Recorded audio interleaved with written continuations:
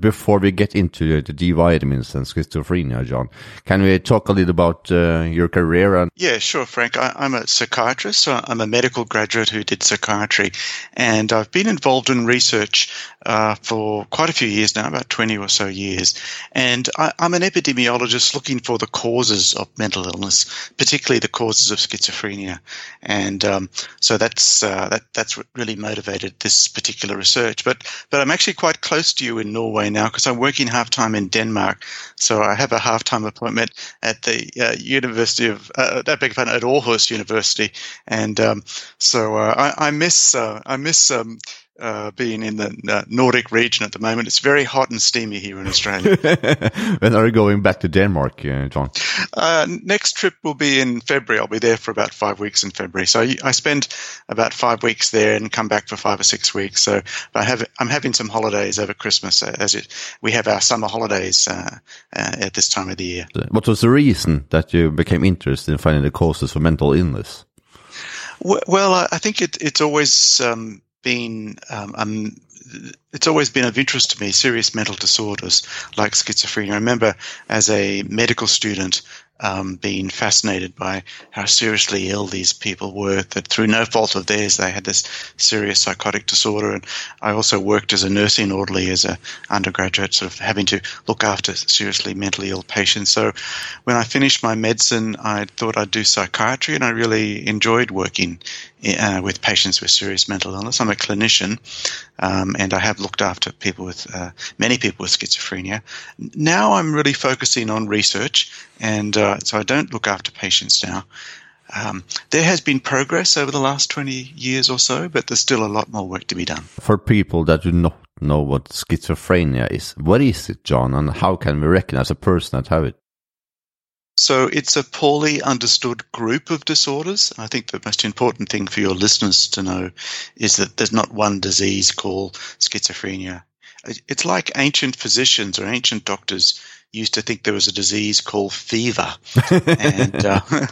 And then they realized that, oh, well, wait on, here's a fever that happens every 3 days, and here's a fever that happens every 4 days. And they tried to divide it up. And that's about where we are now with serious mental illnesses. We see the surface level symptoms. We see evidence of the broken brain, like hallucinations or delusions, but we really don't understand what the upstream mechanisms are. So that motivates my research. What are symptoms? Yes. I should have told you a little bit more about that. I apologize. So, no problem. So this is a group of disorders that affects about 1 in 100 people. It affects men slightly more than women. So for every 3 men with schizophrenia, there are about 2 women, and there are many disorders, developmental brain disorders, that affect men more than women. Things like schizophrenia, autism, attention deficit disorder. And conversely, there are many disorders that affect women more than men, things like depression and anxiety. So the symptoms and signs of schizophrenia are very different between individuals, but they often relate to hallucinations. So people may hear voices that aren't there. Sometimes the voices are very distressing and say unpleasant things about the affected individual. As well, people can have delusions, which are false beliefs out of keeping with their education and cultural and religious backgrounds. So quite often these delusions can be scary. Sometimes they're persecutory delusions, that someone's trying to harm them or spy on them or poison them. And sometimes they can be grandiose, that people have special powers. And as well, that people have cognitive symptoms where their memory doesn't work very well, their concentration is impaired. So as a consequence of that, they tend to have trouble organizing themselves. They sometimes lack drive and motivation. and so it's almost as if the parts of their brain that they need to plan and to get motivated and to remember and focus, those parts of the brain don't work. And I think it's very important for people to understand that this is not a disease that people can just snap out of and think happy thoughts and get well. It's not like they can do mindfulness therapy. And I think, Frank, we all know what depression is like. Depression is part of everyday life, mild or moderate depression. We all know what anxiety is like. That's part of the human spectrum. But I don't think it's so easy for many of us to understand what it's like to have thoughts that people are trying to harm you or to hear voices. It's quite a this is a group of disorders that affects many of the aspects that make us particularly human. The first thought that I get is that a lot of people can get into this category because a lot of what you're saying can hit a lot of people. That's the first thought. Well, no, not really. It's quite hard to get a diagnosis of schizophrenia.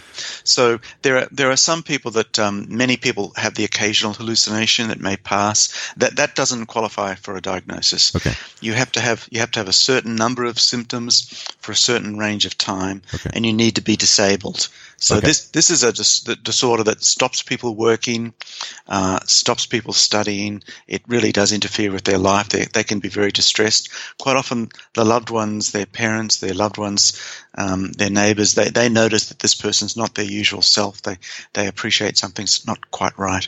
And then if people are assessed, this is not a diagnosis that's given quickly. It requires very careful assessment and observation. So the disorder is not a common disorder. As I say, it only affects about 1 in 100 people. But in contrast to things like depression, which affects about 1 in 3 or 1 in 4, and things like substance use problems, alcohol abuse is very common, and but schizophrenia is not such a common disorder. Now, 7 years ago, I had a lot of anxiety problems. And I remember when I got all these panic attacks, I remember that this feeling was extremely intense, and I got these visualizations of fear that this is what's really going to happen.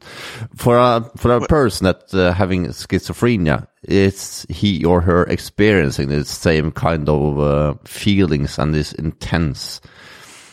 Because when you get these panic attacks, you are sure going to die. So it's extremely intense. Is it the same for people that have schizophrenia? People with severe anxiety disorders, with panic attacks or PTSD, can have experiences like they have flashbacks, or quite often when people are anxious, they'll hear sounds or noises. Just as when people are suffering acute bereavement, if they lose someone they love, if a loved one dies, they may hear the person's voice or think they see them or whatever. They are all understandable, and that's within the context of things like anxiety. But in schizophrenia, the symptoms emerge more slowly, and they're more troubling. They tend not to go away. So within the setting of anxiety disorders, when people recover from their anxiety, the voices and delusions usually do not persist.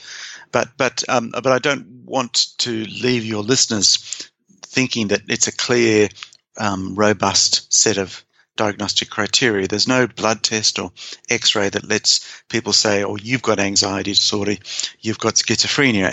And some of the work that my colleagues and I have done have shown that in the early phases of mental illness, sometimes people can have a mixture of different symptoms.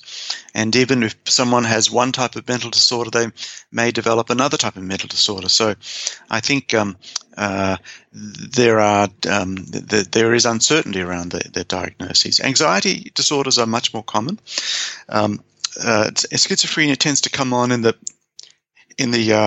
late teens, early 20s, and usually particularly the family members notice quite a marked change in the behavior and the capacity of the affected individual.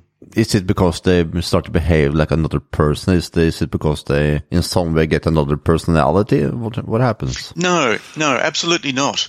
And in fact, it's a misunderstanding that comes out of some Hollywood cliches from the 1940s. So it's nothing to do with split personality, nothing to do with the Two Faces of Eve or all those dreadful movies.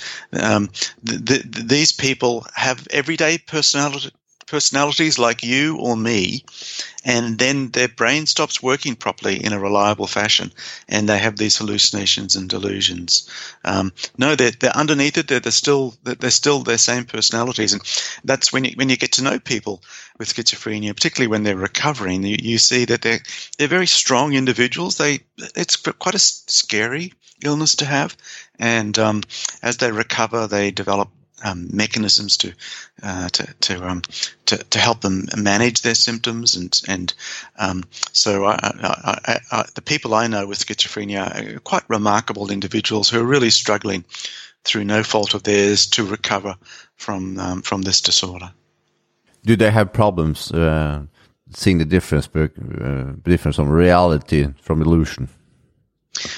With respect to the voices, they can seem very, very real, and with respect to the delusions, they may have a delusion that someone's trying to harm them, or someone's put a computer chip in their head, or that there's some evil plot happening.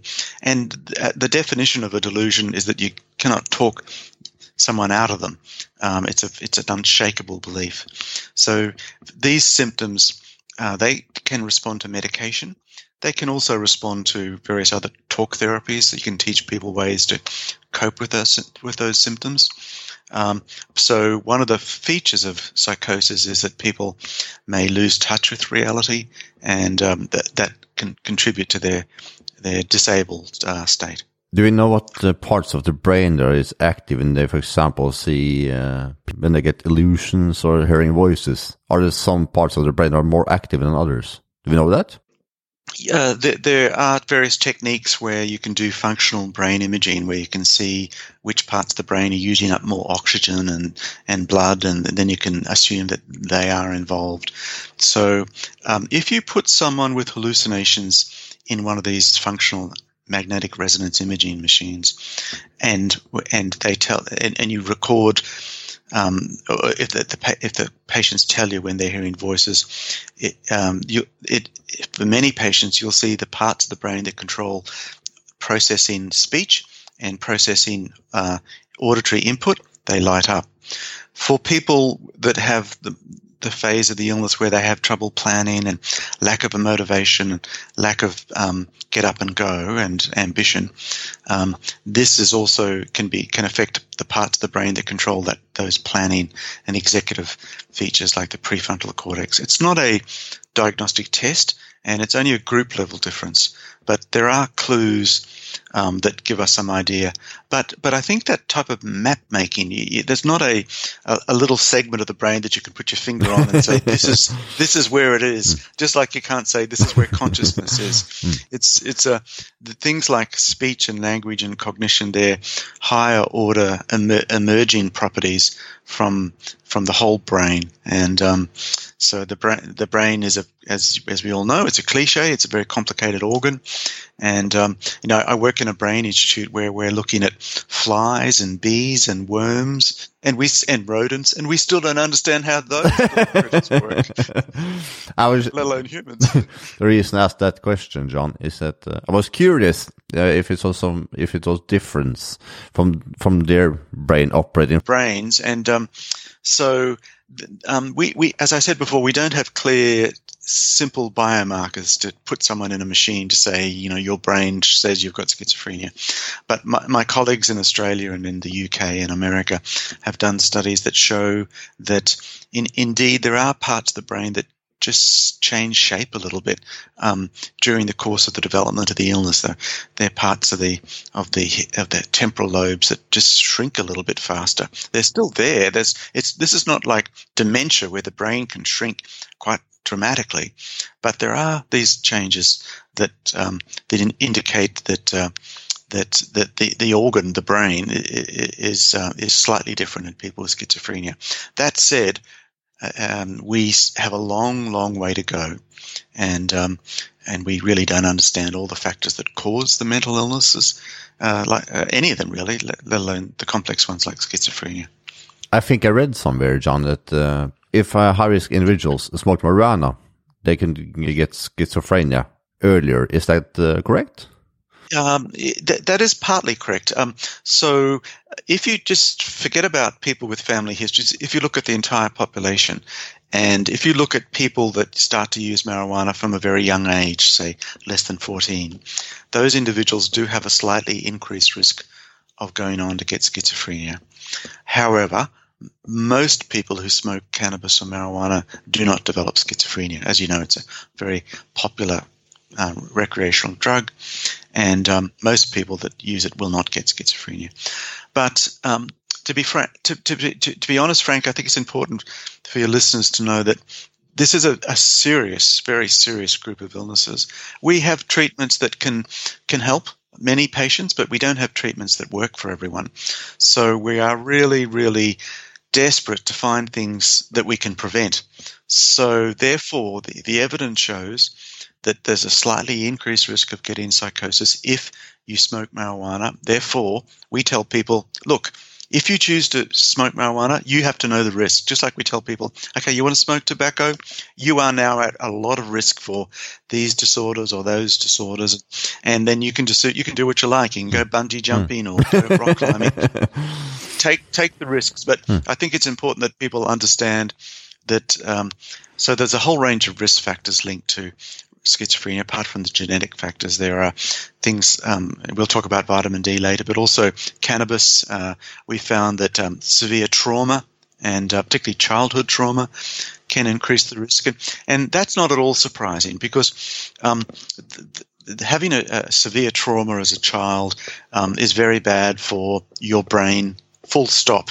So it's bad for your education, it's bad for your cognition, it's bad for every outcome that you could think of. So it's not a strong one-to-one link between childhood abuse and schizophrenia, but there is a strong link between childhood abuse and bad health, full stop. And but the other risk factors that we've been looking at are things that impact on the developing brain. And this has been one of the changes in our understanding of schizophrenia over the last 20, 30 years, that we used to think that something happened round about the time of onset in, say, a young person aged 20 starts to hear voices, drops out of uni, becomes withdrawn, unable to, look after their personal hygiene. And we thought maybe something's happened to their brain just around then. But in fact, there is evidence that something may have gone wrong with their brain in early life, like even before they were born.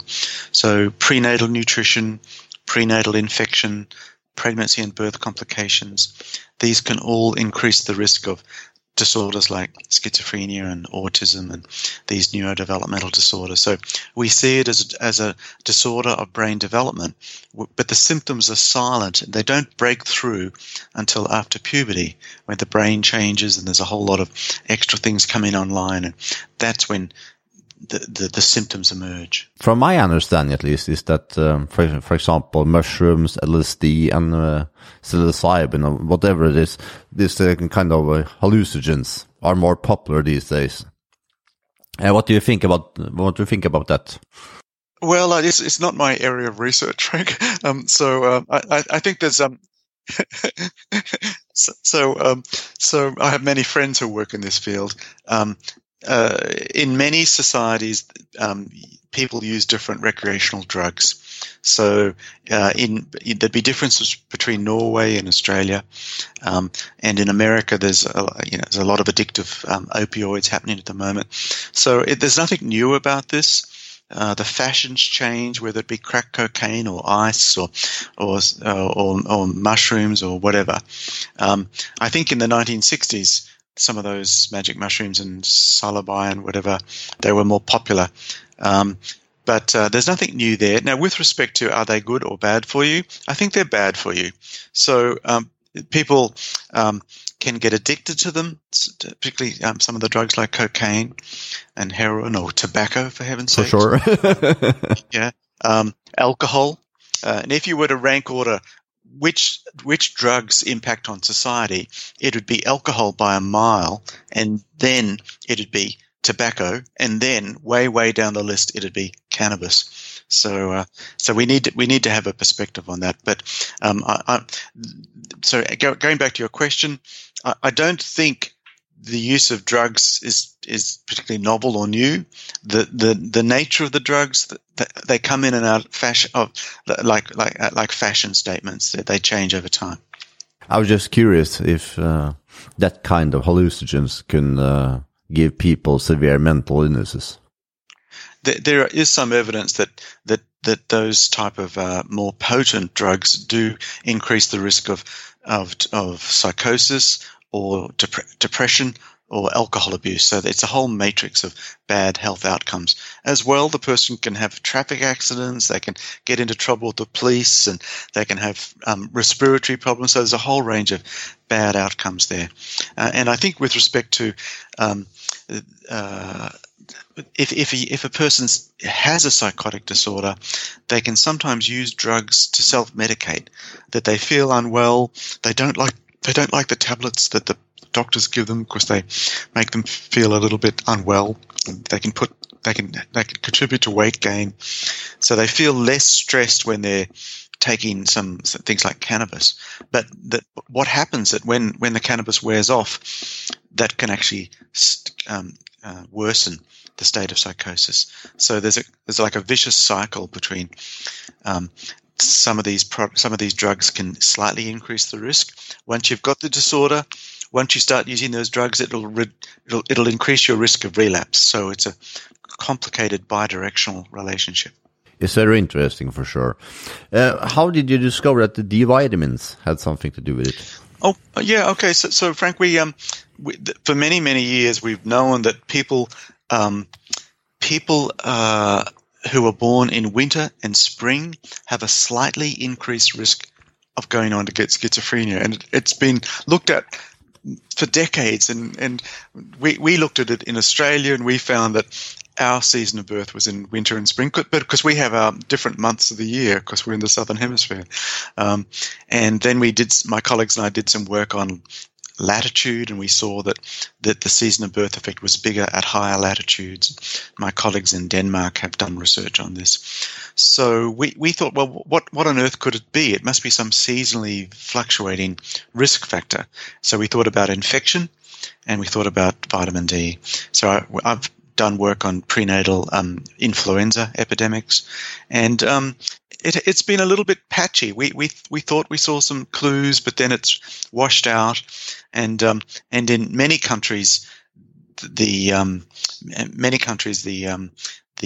are more infectious agents in summer, for example, and influenza epidemics don't always come every year. So then we thought, well, maybe it could be vitamin D. And when we first thought about vitamin D, which is, I think is the sunshine hormone, it has a perfect sine wave that in winter and spring, vitamin D goes down, and in summer and autumn vitamin D goes up, assuming that people don't take supplements, if you're just reliant on your exposure. So in Norway, for example, when it's a nice sunny day in Norway, you can make vitamin D in summer, but you cannot make it at all during winter. 8 months of the year, I think. You know this. So, and then that's not kind of thinking about the rainy weather people have, and it's too cold to go outdoors. So anyway, so when we thought about vitamin D, initially there was very little evidence that vitamin D did anything to the brain at all. So this was quite an important phase of our research. So my colleagues like Darryl Isles and Tom Byrne and Alan Mackay-Sim, we started to do animal experiments where we looked at the distribution of the vitamin D receptors and enzymes in the brain, and we saw that they were there. And in fact, they were there in interesting parts of the brain that control dopamine, which is known to be linked to schizophrenia. And then we did animal experiments where we actually put rats on low vitamin D diets and then looked at their offspring. So they're only exposed to low vitamin D during during gestation. And as soon as they were born, they were put on normal vitamin D, and they grew up. And in fact, we saw that these animals had slightly different shaped brains, different types of gene expression. They were more sensitive to various types of compounds as adults. And so we thought that was sort of biological plausibility that these compounds do impact on the brain. And then finally we started to move into studies, and I can tell you a little bit about the ones we've done in the Nordic countries, if you like. So one of the first studies we did was in Finland, and we went to Oulu in northern Finland, and you may be aware that there's a very remarkable birth cohort study done in northern Finland. So they followed up everyone born in 1966, and they're still being followed up now. So in Finland, like Norway, it's a country that has very little sunshine for a lot of the year. So there was a recommendation that all babies in Finland should be given vitamin D supplements during the first few years of life. So in 1967, the mothers of the cohort were asked, "Did you give your children vitamin D supplements?" And we followed up those that had no supplements versus those that did, to see who had schizophrenia. We found that for the boys, they had an increased risk of schizophrenia. Then the next study we did was in Denmark, where when a baby's born, they get a little tiny bit of blood taken from their heel, a little heel prick test. And this blood is put on a piece of filter paper. It just dries out on a piece of paper. And that paper is used to test for rare things like cystic fibrosis and phenylketonuria and some other rare inborn errors of metabolism. So many countries in the Nordic region have kept these little pieces of paper, and we're very lucky and very fortunate to receive ethical permission to access some blood samples from people who went on to get schizophrenia versus those that did not. And so we tested vitamin D, and this is back in 2010, and we found that the babies with low vitamin D had an increased risk of schizophrenia. And then we thought, well, that's interesting. Let's see if we can replicate it. And that's the paper that came out last week. And we looked at a whole new sample, a much, much bigger sample, over 2,500, a much, much better assay. The assay is much more precise, more accurate. And we found again that those with low vitamin D, and talk about vitamin D deficiency, they had an increased risk of schizophrenia. By how much? Do you know? It went up by 44%. Ooh. Yeah. So, so I don't want to overestimate these or overemphasize these statistics, because our studies in epidemiology are not that precise. But we thought that if you do a thought experiment, if you could put everyone in Denmark on the optimal level of vitamin D, we thought we could reduce the incidence of schizophrenia by about 8%. Now, 8% doesn't sound like a lot, but I can tell you this is such a dreadful group of disorders. I would be bending over backwards to stop 1% or half a percent. And it's actually quite a serious matter that, no one expects for a second that schizophrenia is due to one thing. So that'll never happen. There's no one thing you can do to stop all cases of schizophrenia. But if we can stop just a small proportion. So, but I'm going beyond the data now, Frank, and I need to emphasize that this is a correlational study. We just looked at babies' baby's blood. We saw that those had low D had an increased risk of schizophrenia, and but the fact that we've been able to replicate it in a much, much bigger sample, it lends additional support to the hypothesis. You said something about the correlation between dopamine and schizophrenia. What is the correlation there? So if you look at rodent brains and map out where dopamine is made and where dopamine is released, and then you map out on the same brains where the vitamin D receptors are and where the enzymes that make the final active compound of vitamin D, you see that there's overlap. So the vitamin D receptor and related machinery is differentially expressed. It's highly expressed in the same parts of the brain that make dopamine. Now, my colleagues in Brisbane have published probably about a dozen papers on this. It's quite a robust, stubborn finding that in the rodents, so we're talking about rodent experiments now, rats, in the rodents that have been exposed to low vitamin D during their gestation, we see that they have altered dopamine pathways in their adult brain. And then we look at human brains. So we're talking about post-mortem brains now. These are people that have died of incidental causes. They did not have schizophrenia. And we mapped where in human brain, where are the vitamin D receptors. And again, we confirmed that they're quite strongly expressed in the regions that express dopamine. And finally, there's a lot of work happening in the Queensland Brain Institute now, where they're looking at what are the signals that tells a developing neuron, a baby neuron, turn into a dopamine neuron. So there are some really important gatekeeping genes that if you want to make dopamine, you must turn on these various transcription factors. And we've found quite robust evidence, and it's been replicated by other laboratories around the world, that vitamin D messes up with some of these key differentiating genes. And so if you take vitamin D out, and that's what happens in vitamin D deficiency. So let me put this in another way. The brain expects a certain amount of vitamin D. It expects it there, just like it expects oxygen and iron and folate and proteins and calories and lipids and carbohydrates. The brain expects nutrients and micronutrients to put itself together. And if you take out a big chunk of one of those nutrients, like in our case vitamin D, it just disrupts the orderly development of the brain. Now, you've still got a perfectly good brain. The brain is very robust to disruption. So the brain wires up, but we think that it just occasionally makes that brain a little bit more vulnerable to some other disorders. And so going back to your question, it's not just the dopaminergic parts of the brain, but that's one of the big clues that made us think that here's a risk factor that's worth tracking down.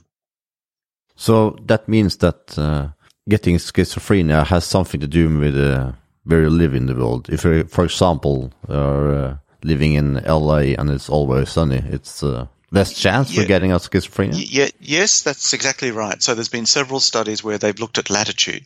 So this is not like, do you live in LA or Los Angeles or Oslo? But so we look at the studies that have been done on the incidence, which is the number of new cases per year, and the prevalence, which is like how many people alive today have schizophrenia. And indeed, we found that countries that are further away from the equator have a higher incidence and prevalence of schizophrenia, and other people have found that as well. There are several disorders. There are many types of disorders that have these latitude gradients. Multiple sclerosis is more common further away from the equator. Obviously, where I live in Brisbane, we get a lot of skin cancer, so there are things that go the other way.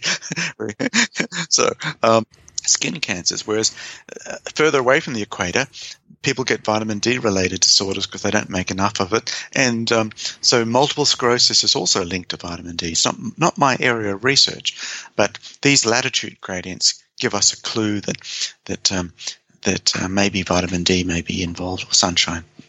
Will it help to supplement with vitamin D after birth or in child years? We really don't know the answer to that, but wouldn't that be fantastic if that was the case? So one of the reasons one of the things that has motivated me to do vitamin research is I look at what's happened with folate in spina bifida. So, when people started 20, 30, 40 years ago, when people said, gee, I think if you take more folate, which is a B vitamin, it may reduce the incidence of spina bifida.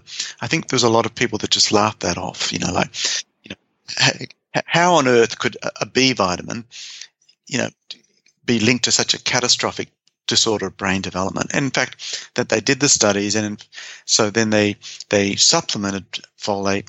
And in Australia, it's in the bread, and pregnant women who want to become pregnant take extra folate. And indeed, there's quite strong evidence to suggest that if you increase folate, you reduce the risk of spina bifida. So I looked at that and thought, well, wait on.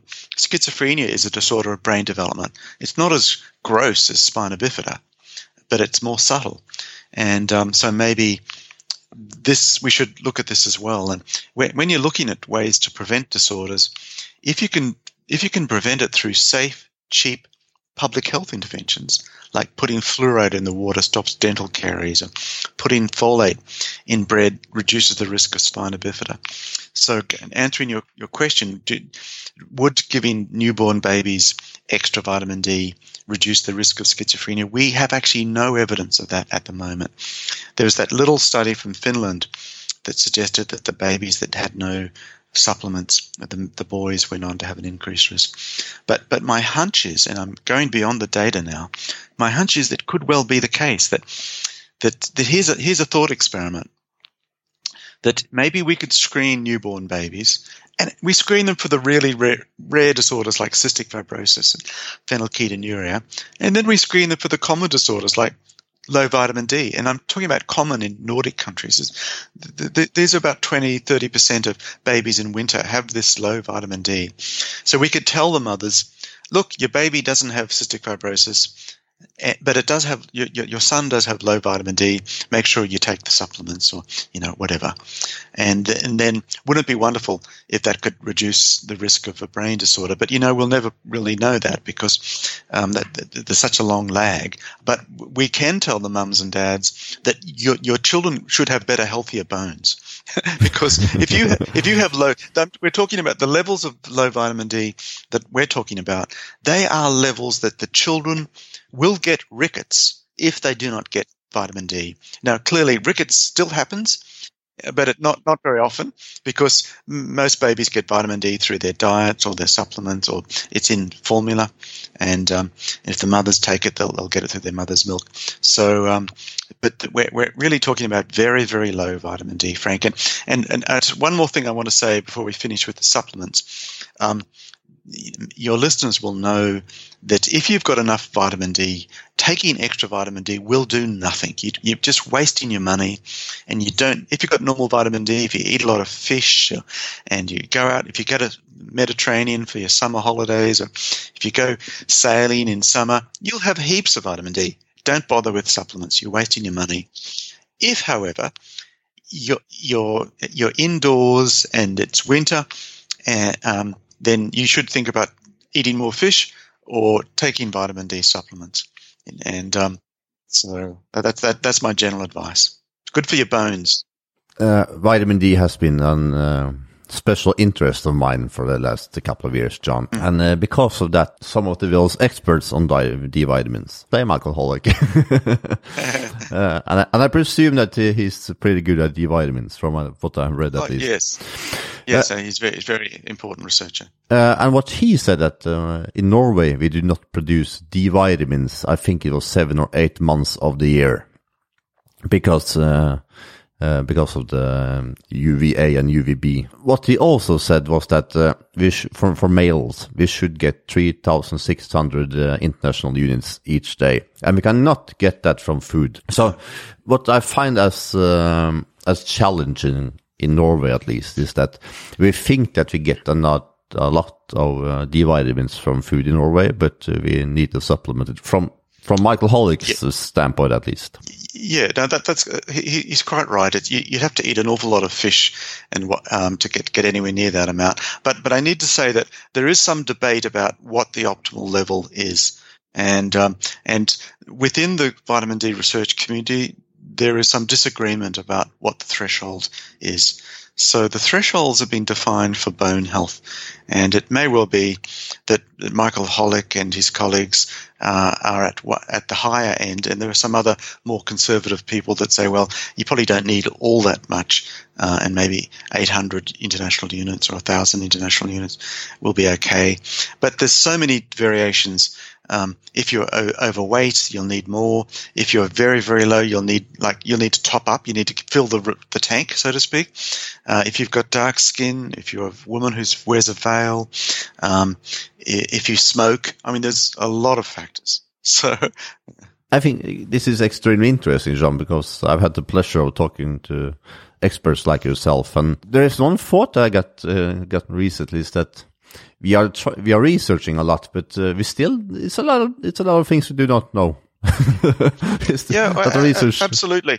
Well, let me just let me comment on that, because and I think it's important for your listeners to know that there are a lot of people with very strong beliefs about vitamin D, but it's not always based on evidence, and you have to be very, very skeptical, and so we need more randomized controlled trials. Now, there were studies published just a few weeks ago in the New England Journal of Medicine where they gave a very large sample vitamin D supplements for quite a long period of years, and they found that overall there were no major differences for the major outcomes. But they did find, when they went over the data a little bit more carefully, they found that some subgroups did benefit from vitamin D. Now, I can't remember all the details, so I can't give you, that's not my research. But anyway, what I'm saying is, yes, you're quite right.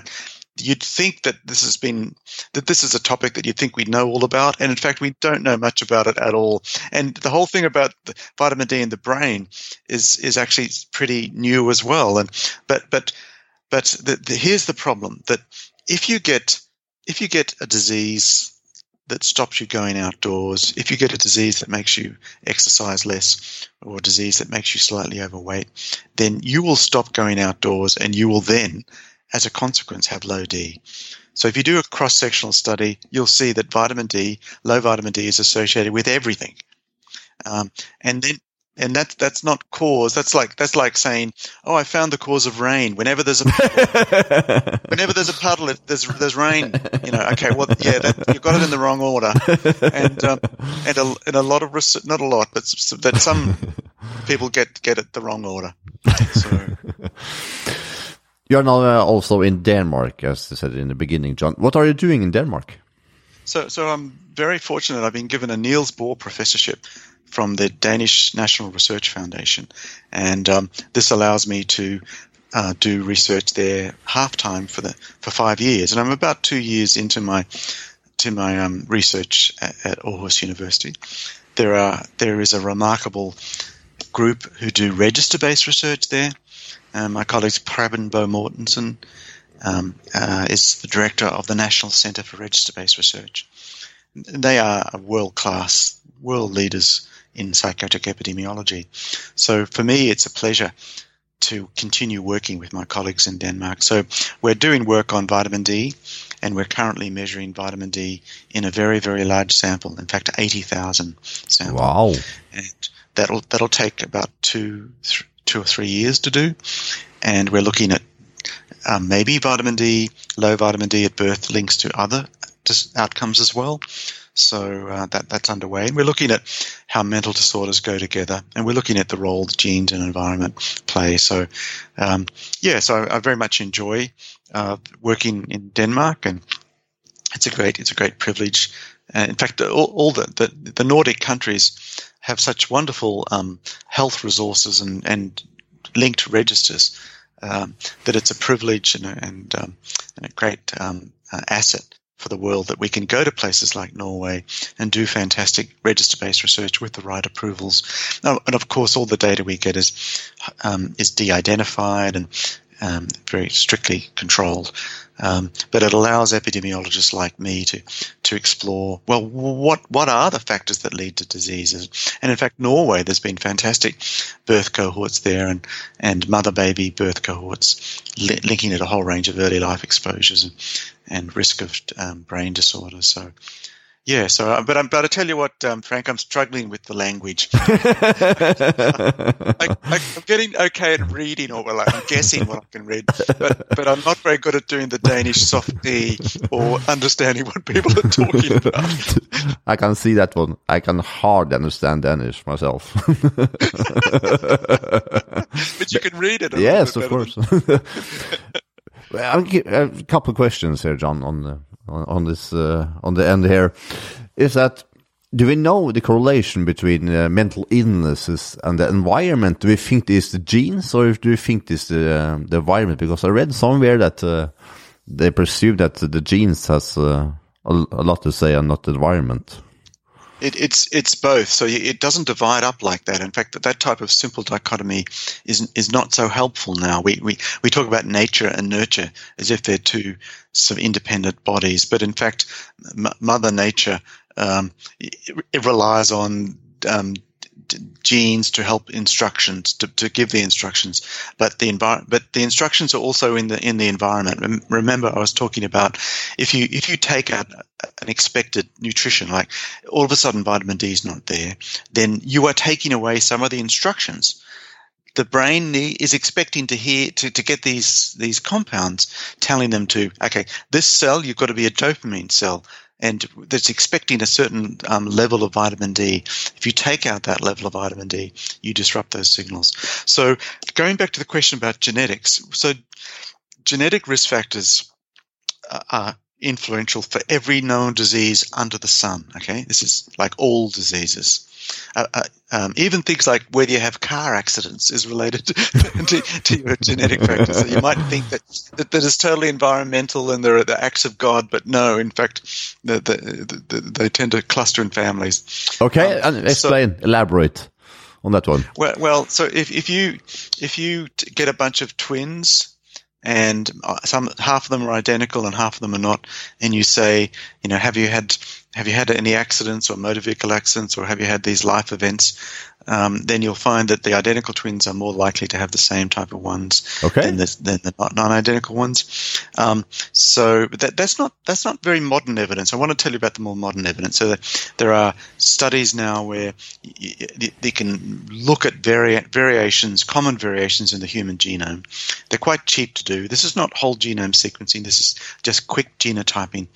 And so then you can look at, well, what genes underpin schizophrenia, or what genes underpin risk of multiple sclerosis or diabetes or hypertension or height or body mass index or hair color or IQ or educational attainment.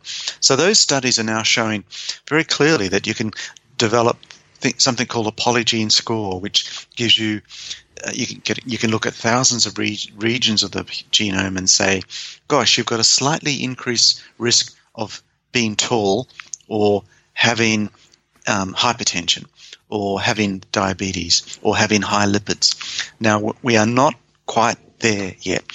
They are not ready for risk prediction to be used in the general practice surgeries, but they are becoming more available. Now, going back to your question about mental illness and nature and nurture, both are important. There are some diseases that are more strongly linked to environmental stressors, like post-traumatic stress disorder. But there are things like smoking and alcohol abuse, which are also linked to your chance of becoming addicted is related to some of these genes that we're talking about. So what we're trying to do with the Niels Bohr Professorship in Aarhus is to put the clues from environment like vitamin D together with some of these new polygene risk scores to see how they add up. Now, it's still early days. We've only had access to these scores in the last 3 or 4 years. So we've got a lot of new types of methods that we have to develop, and that's what many groups around the world are now doing. What I find interesting, John, is that do you think there's a correlation between personality traits and mental illnesses? So there are. We were talking before about psychiatric diagnoses, and they're not robust. So we usually have a threshold where we say to be diagnosed with an anxiety disorder, you need a certain threshold of symptoms. But below that threshold, there are people that function very well. They're very productive members of society who can handle their anxiety or nervousness or depression, and but some of those individuals who have a lot of symptoms of anxiety, depression, they may be at risk of developing things like substance use or full-blown disorder. That seems self-evident. It seems like common sense. So, and then once you develop these more serious disorders where you don't function so well and you have troubles at work or at school, then it really does derail you. It upsets your whole career path. So there are many diseases that we get when we're old, like cancer or heart problems or high blood pressure or lipids or hearing loss or back pain. But the diseases that young people get are mental disorders. So things like anxiety and depression, schizophrenia, they come on early in life, like in the second and third decade of life, and they don't always go away. So these are the chronic disorders of young people. And when you look at the burden of disease across the whole planet, you'll see that things like anxiety and depression and substance use, they contribute a lot to the burden compared to cancer. Cancer kills you when you're old, whereas depression and anxiety, they get you when you're young. True. Yeah, many years of disability, stop you going to work and stop you being productive. And now, depression is a much easier group of disorders to treat, and the outcome for depression is very, very good. Anxiety disorders, there are many good, safe talk therapies that work for those. But I suppose the reason why I'm chasing slightly crazy ideas like vitamin D is that schizophrenia is such a dreadful, dreadful illness. And let me swear for your listeners, I heard a speech from a British Alistair Campbell, who worked for the British Prime Minister, and his brother died of schizophrenia. And he said schizophrenia is a shitty disease. And in fact, he said it is the shittiest disease that you could get. And I thought, okay, well that puts it, that about gets it right. This is some people, this is one of the worst groups of disorders that you can have. And so I'm pretty desperate to find anything we can do to help people with schizophrenia, and so that's why my group are chasing a whole range of risk factors like genetics and vitamin D. So we just hope and pray that we can get better treatments and one day prevent this illness. And just to wind up, I'm actually very optimistic about this, Frank. I want you and your listeners to know that I am 100% convinced that we will eventually work out how the brain is built, and we will work out what factors contribute to schizophrenia, and we'll have better treatments, and we'll have better ways to prevent it. Just as we're doing that for cancer, and just as we did it with tuberculosis, and just as we did it for polio, it's going to happen, but it's not going to just fall out of the sky. We need to roll our sleeves up. We need to invest in better research, and we need to keep our heads down. And it may take many, many decades, but it will happen. And we'll go down some dead ends. We'll make some wrong decisions, and then that's always the way research happens. You set up your hypothesis, you try to knock it down, and then if you knock it down, you've got to come up with a better one. And that's what we're trying to do now. We tried to reject the hypothesis. We thought, well, maybe we do it again, it'll go away. It was still there. We have not been able to reject it. That's good to hear, John. Thank you so much for taking the time to talk to me, John. It was extremely interesting. And, okay, it's my pleasure, Frank. Have a great day, John. Or evening. Okay. Okay, bye now. Yeah, bye-bye.